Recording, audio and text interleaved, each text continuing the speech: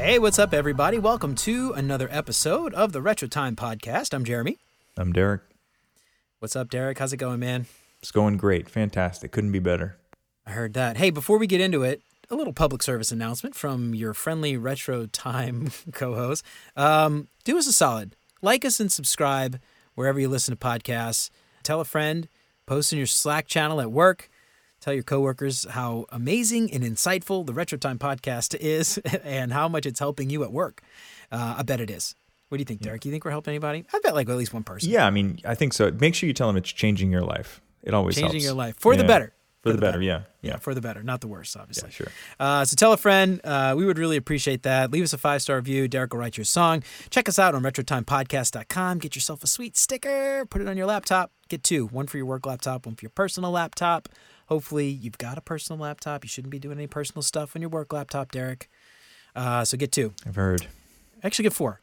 Get four. Get one for your buddy, and then one for another buddy. And a couple iPads, too. Yeah. Or tablets of your choice. All right.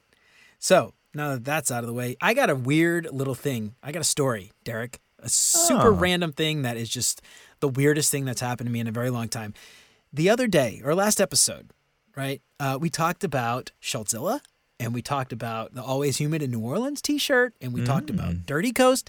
And dude, I'm not kidding. Like literally an hour after I pushed publish, I got a message from Blake Haney, who owns Dirty Coast. They want to sell the Always Humid shirt. So they were talking about doing like a licensing deal.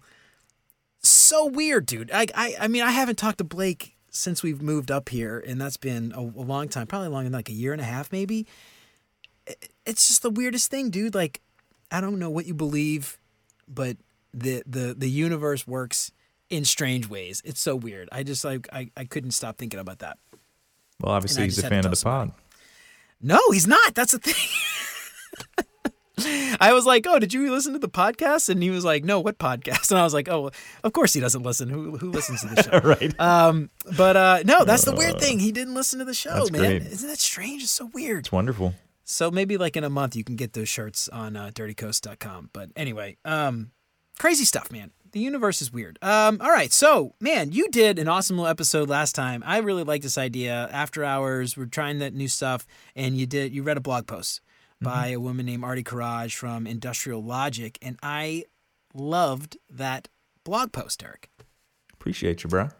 Thanks for listening. Loved it, for sure, man. I loved it so much, in fact, that I just wanted to gush on it today. Oh, all right. I can get down with that.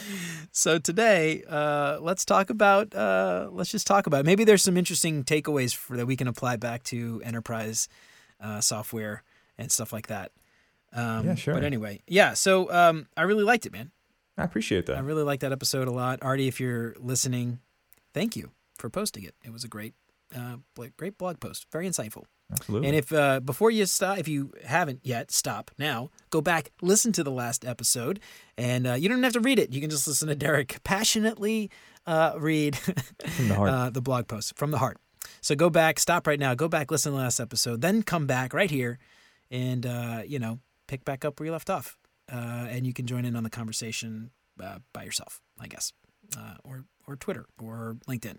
So Derek. Yeah, bro. Who's Artie? You know anything about Artie? I don't know much about Artie. I got involved with Industrial Logic actually because they were consultants on a project that I had worked on in the past.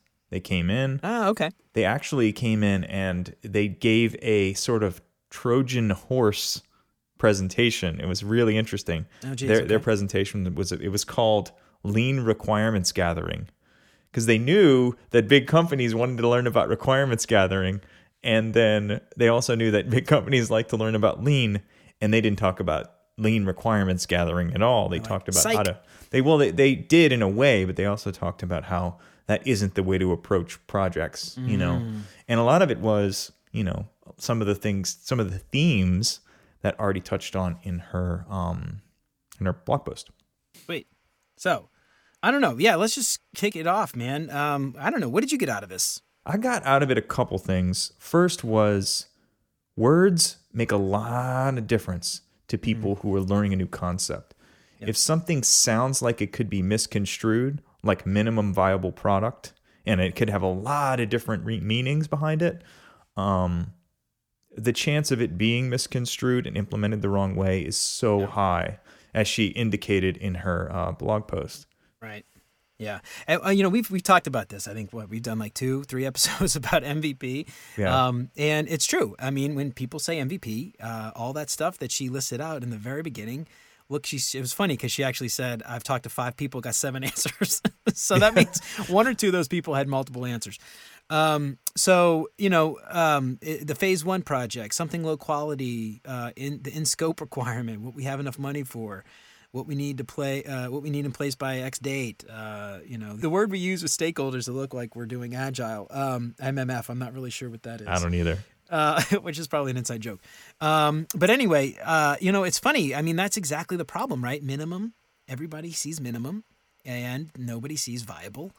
And they always just tend to build the minimum, which is exactly what, phase 1, something low quality, what the minimum we have to have in place by X date, what we have enough money for, what's in scope, And the brilliant thing about this is if you can't beat them, rebrand, right? Yeah.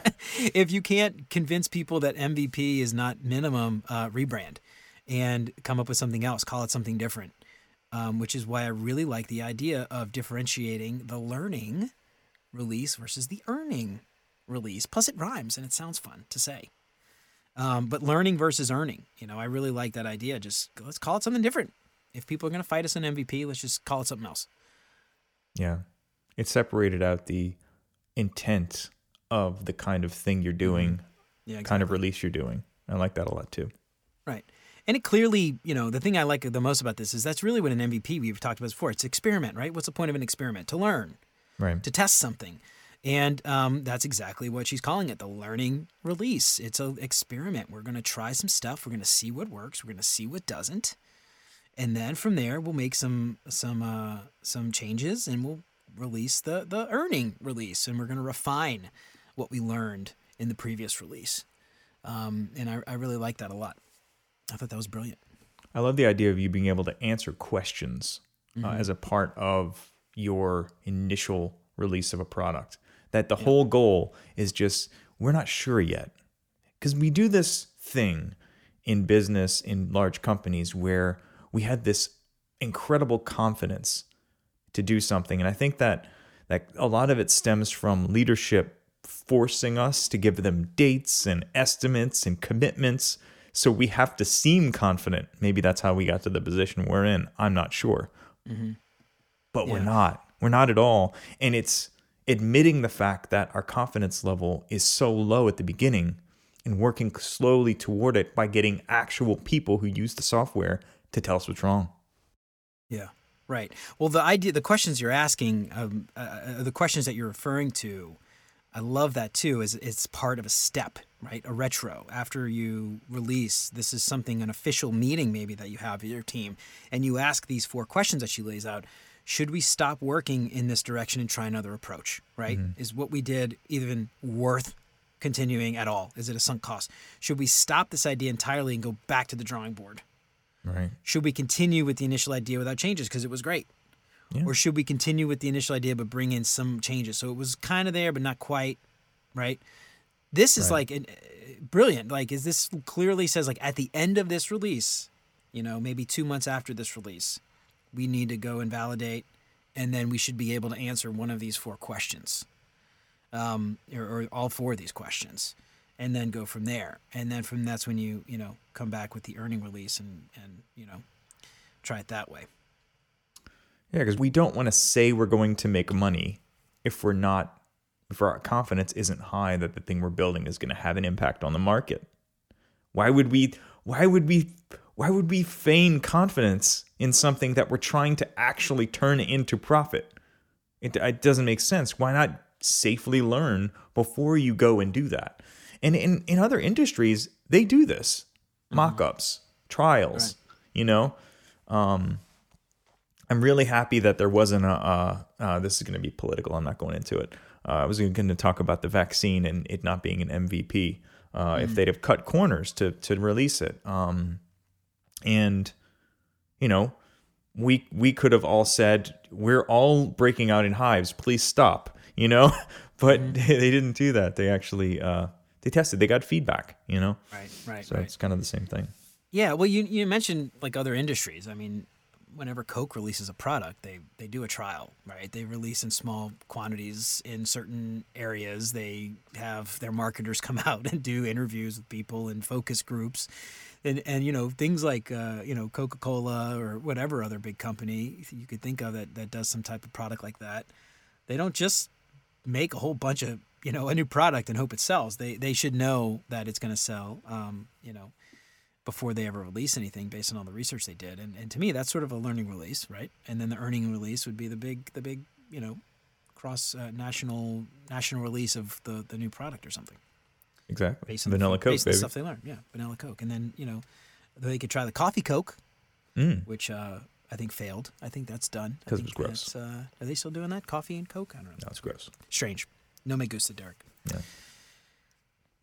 So I love this idea, the idea of the earning release and the learning release. One of the things that I really liked about this, though, is that she talks about, we're removing the emotions from the results, right? So when you treat it like an experiment, it's not, I really like blue and I'm really upset that people didn't choose blue. It's, we want to learn how do people think about blue. Right. And then from there we say, was it the right shade of blue? Do we need to go with red? Do we need to tweak it a little bit? Maybe we change the color, add a little green in there, get kind of like an ocean teal kind of color. If you approach it that way, our emotions aren't involved anymore, and it becomes an experiment as opposed to going all in. I think a lot of times people get so invested in this thing that they just keep going and going and going, even though all the work they did at that point is a sunk cost. It's kind of like the sunk cost fallacy that you hear a lot about in business and economics. Because we spent all this time and effort and blood and sweat and tears, we feel like we can't get rid of it. We can't trash it. Yeah. Right? Because it's just how much effort. It's all going to go to waste. But if you treat it as an experiment going into it, it takes that emotion away. Yeah. Which I think is really critical, and I love that she talks about that specifically. I like that call out. And in smaller products, whatever, the emotion could be tied to the product's success, but it could also be fear. Mm-hmm. That's a good point. Fear of your manager not being necessarily super clear about the goal, but also not telling you the plan and the actual value that you're going to get. You just go and code. And if you don't meet by this date, there's going to be consequences, and you might have to work over Christmas. And wait a minute, why though? I don't understand. I have an analogy that I just came up with while we were talking. Would you like me to share it with you? Derek, of course, always. Check this out, dude. So just came up with this. Imagine releasing a product was like an army, and let's say the product leader is the general. Okay, general's out in front on his horse or her horse, or her pony, whatever you ride in it. I've never been in a war like this, but they're out, and we're all behind them. But here's the situation: there's two ways I've seen this happen. The army has poor eyesight, generally, to start out with. So they all need glasses. The general is holding a big bag of glasses. So they're looking out in the distance, and they're trying to see the enemy, but it's very vague and confusing, and it's blurry. And they see a guy on top of a building, but it could be a civilian, so they don't want to shoot. And the general sometimes turns around, explains the scene. There's a guy on top of a building, kind of looks like a civilian. Don't shoot him. There's a guy over here. There's people over here. There's people over here. You might see a green blob, but don't worry about it. Instead of simply giving them the glasses so that they can all rush in together and actually be a part of this release. When the army gets large enough behind the general, I think they sometimes feel like it's too much work to give everybody glasses. We'll just give it to a few people in the front. And let them then tell the people in the back what everything is. So it's like, anyway, armies, Derek, analogy. Love your analogies, Derek. Love your analogies, I'm here for Derek. So that's actually interesting because the other part that I really liked about this was she asked, how do we recover if our learning release teaches us something different we didn't expect? So that's the fear you're talking about, yeah. right? Celebrate. Celebrate. You know, the idea of like fail fast, fail forward. I mean, it's, putting failure in there is kind of silly, but celebrate the fact that you learned something, right? Your team is now smarter because you have these new opportunities. Or, if you need to change direction, she says, maybe you need to just change the little things here and there. But, you're not going by the seat of the pants. You're going with data, and that's a cause to celebrate. Now you have more information than you did before. So I like that, that's how you take that fear and turn it into something like maybe anticipation or something like that. But that's a good point. Emotions and stuff, it could be the fear. Fear is also a very strong emotion when it comes to stuff like this. I would argue too that if you're on a team that doesn't feel like you can celebrate when the plan changes, then you may not be a team. You may be a group of individuals with vague notions of success for yourself personally, because it's likely you're living in fear of what the big boss says, and what the original commitments were. And original commitments are the original sin of this kind of approach. Isn't that kind of what she's saying? I think so. Interesting. I think it is. Yeah, because that's the thing. It doesn't matter if you're changing your mind. Celebrate that you're changing because you learned something that you didn't know before. Yeah. You got to be okay with that. But that's the point of a learning release, right? Yeah. It's in the name. We're learning something. We're testing something. We're experimenting. We're seeing what works and what doesn't, so that we know when it comes to that next release, which is the earning release, not only does it rhyme with learning, but we're going to focus on making that one thing better based on the data that we discovered.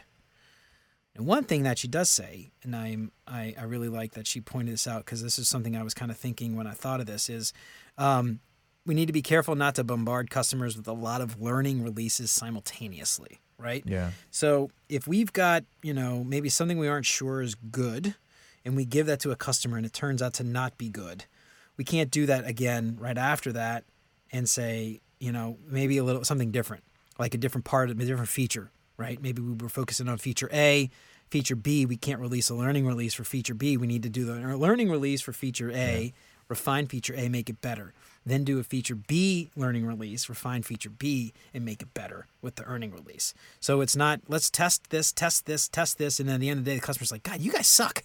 This app sucks, right? Let's do that one little thing, that quirky little thing. Let's get it right. Let's fix it. Let's find the other quirky thing. Let's see if that works. Let's fix it, and so on. So not to be releasing, test after test after test after test, because if you keep, doing that, your customers are probably going to end up splitting, going somewhere else.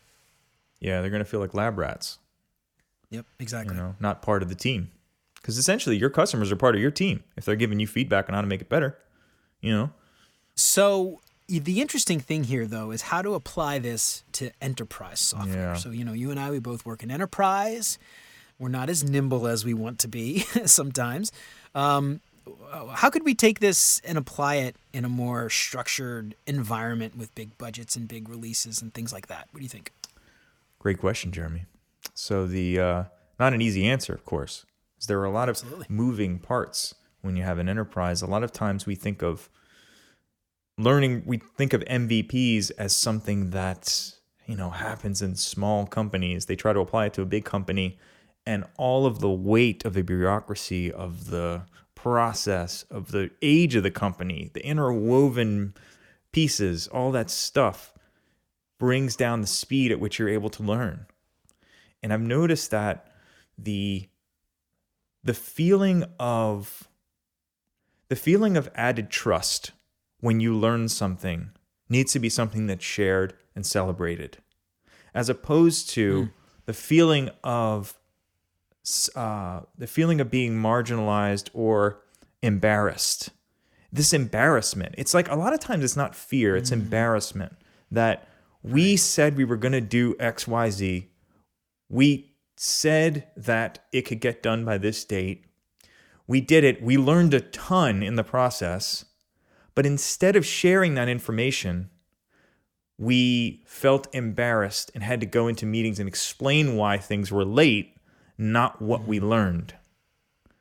Yep. And that is that is how this could be applied into a corporate setting to celebrate the learning of anything you do initially, not releases, not anything. What did we learn today? That's fantastic. Great job.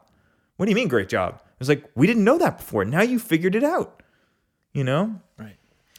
One of the things that I was thinking, you'd take the learning release could be completely separate from that code base, from the full feature set you're building. It could be, treat learning release as a prototype, a paper prototype, so, just a image mock-up, just like an InVision mock-up or Axure mock-up or something like that, to just get that in front of somebody, in front of a user or an external customer or even an internal user. We're often, the challenge I see is that often in big companies, the external customers tend to have gatekeepers that try to block you from getting to them, right? Right. We've got thousands of people that want to talk to them. We can't have everybody talk to them at once, so they try to treat themselves as like a bouncer, if you will. Yeah. And if you could work with that team, we're trying to understand. We're learning. This is maybe we find a small subset of our users that we release this to. I think the difference is with what Artie's talking about, perhaps, is that learning release is a full release. Right. Yeah. It's something we release to everybody. But what if you took that learning release and you made it a smaller subset of group? Maybe it's a beta test, right? Maybe if your team is set up to have flags, feature flags, perhaps you could turn certain things off for certain users and not release everything to everybody all at once. Or again, it could be a prototype. It could just be something. It could be it could be a focus group. It could be something like that. It's just validation, I think, is really the thing that you're trying to get across. But I think at the end of the day, though, the real big takeaway is just trying to stop saying MVP, because at enterprise level, I think that's where a lot of this confusion comes in. You've got all these people. A lot of them aren't software people by trade. Maybe they fell into it because they worked on the shop floor for a long time, and so they came on as a product owner because they know how to do that process really well, but they don't know anything about software.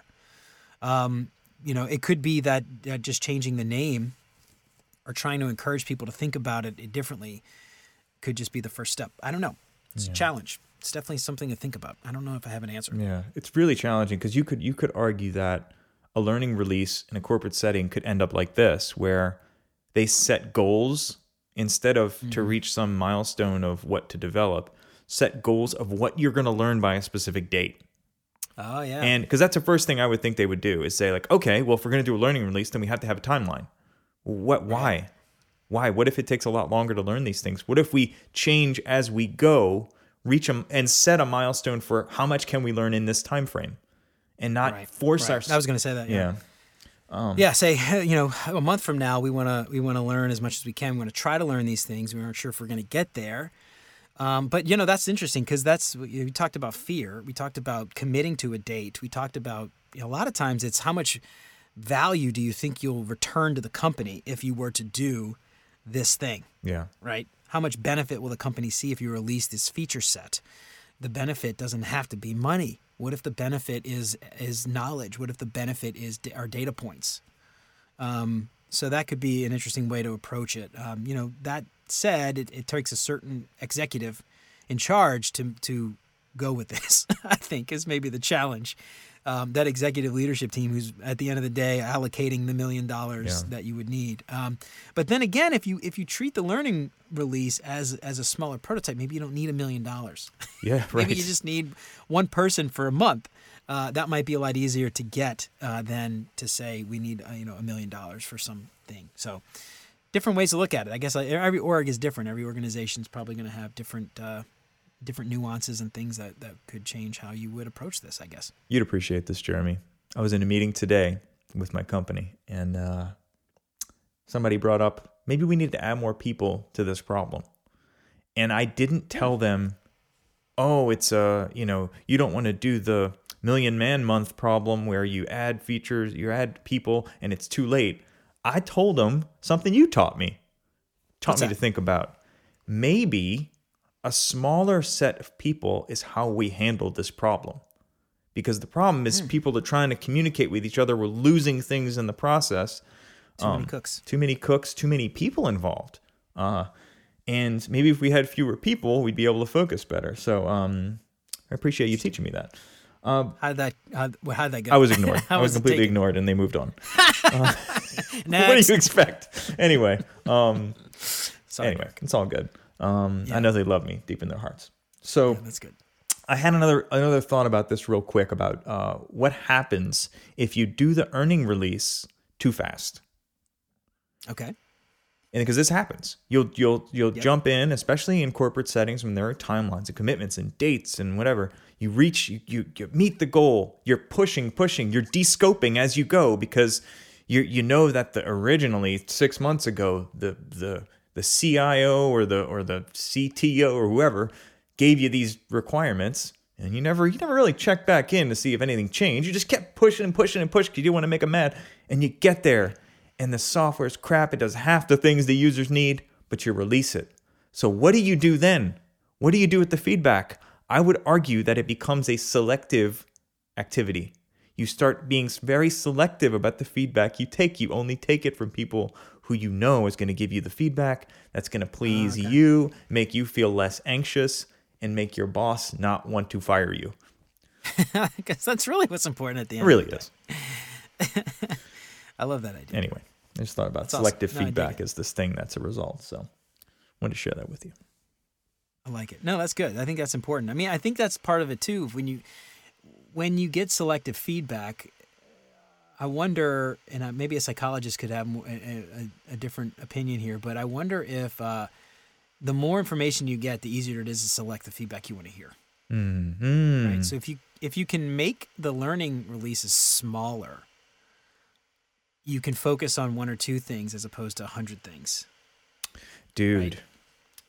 So I think in big corporations, one of the things I'm noticing in different pockets of the organization is that there have so many priorities at one time that aren't necessarily even force ranked. They're just everything's got to get done. I don't know why you're even asking. What's the priority? Everything's high. Yeah, like what's the priority that's high? What's the priority that's high? Everything's high priority.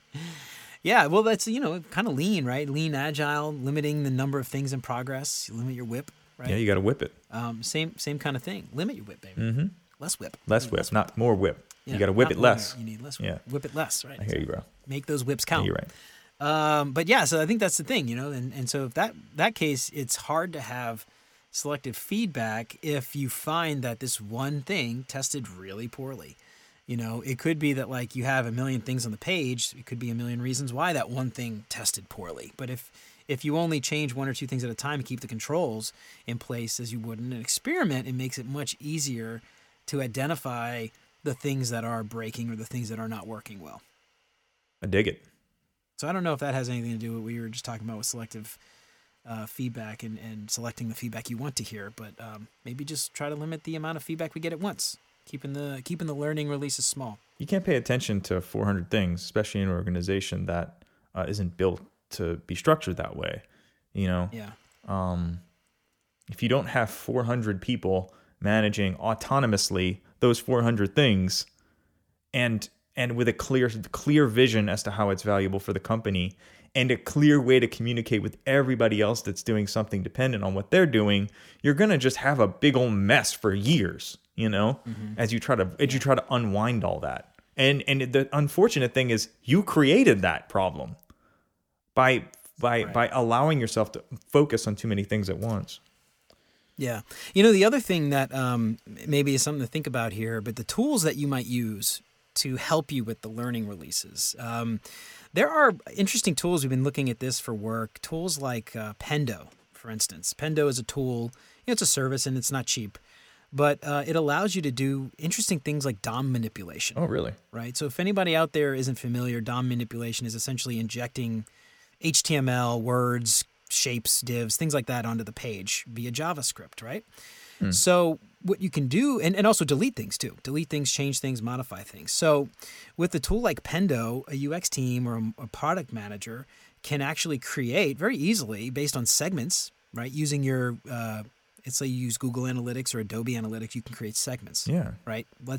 Everybody who is between the ages of 18 and 30, and everyone who's between the ages of 30 and 40. right? We could create 2 segments. We could, with Pendo, you can actually change something on the page. So I could change the label to say this for that group, and I could change the label to something else for the other group, right? And so a product manager can actually do that using something like Pendo without having to go through the engineering team and test and get that put into a backlog. So it frees up the engineers to build new features. And then that product management team, hopefully in conjunction with the UX team, can maybe change the color. Maybe we change the height of the button. Maybe we change the font size or something like that. And we can run an A/B test. And to me, that could be something like that's in a learning release, right? You're testing one small thing. What font size do we use to get a better click-through rate on something, right? Or change the sign-up. We want to test sign-ups. What color should that button be? What size should the button text be? Those kinds of things. We could do that with a tool like Pendo. Full disclosure, not getting any money from Pendo. Pendo, if you're listening, we're happy to have you as a sponsor. But something like that, a learning release might not necessarily be a full-blown release, I think. It's just really the learning thing, I think, is what I find interesting about this. Yeah. So anyway, I don't know. I'm interested to see what someone like Artie would have to say about that. Yeah, maybe we can get her on a call sometime. Maybe we can interview her. We'll maybe that's a teaser. I don't know. Yeah, unless we can't, and then just cut this out. You're right, exactly. Then we'll retroactively cut it out because we don't want to be embarrassed. But maybe we'll learn something. Right. That's right. The thing I want to say though, if you're okay with me summing this up, sum it up, baby. Be irreverent with how you learn. In general, it's a recommendation I have. You're going to think that you have to follow the steps in a book, all the checklists, all the things. Your interest, your passion with what you're trying to do and what you're trying to accomplish will get you to where you need to go. Figure out any possible way that works for you to learn it. Whether it's, if you can't use a tool like Pendo to do all this stuff, create multiple sheets of paper, draw it out. If you don't have UX people, get creative. Go find somebody that has on your team that has a knack for this stuff. And just really use what you have, use your imagination when you're trying to learn in general. And in this sense, it still applies because just like Jeremy said, there's so many different ways to approach this MVP or learning release concept. It doesn't need to be a piece of software even, So I love that, Derek. Yeah, I think that's something that maybe in the enterprise world too, you have a lot of constraints, and there's probably not very good opportunity to change those constraints, at least in the short term. Right. You can't hire more people. It's hard to get sourcing to approve an application to use like Pendo. Maybe there's security and compliance concerns that you can't get something like that. So work with the tools that you have at your disposal and make the best of the tools that you have instead of complaining about the tools you have and not doing anything because you don't have the tools you want. Yeah. Work with the tools you need. That might be even like a lesson for life in general. Right on. Work with what you got.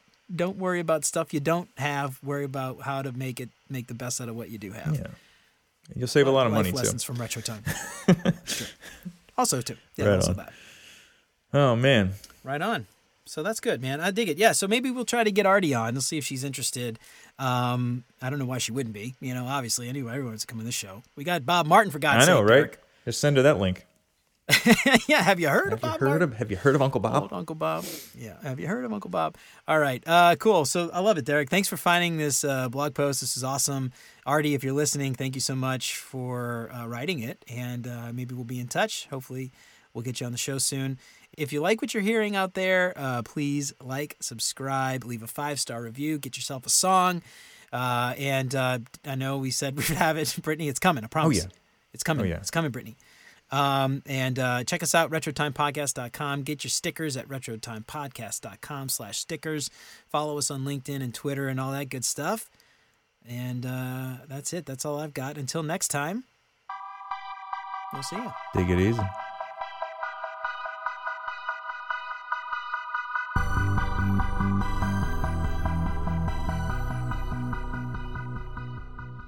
Work with what you got. Don't worry about stuff you don't have. Worry about how to make the best out of what you do have. Life lessons from Retro Time.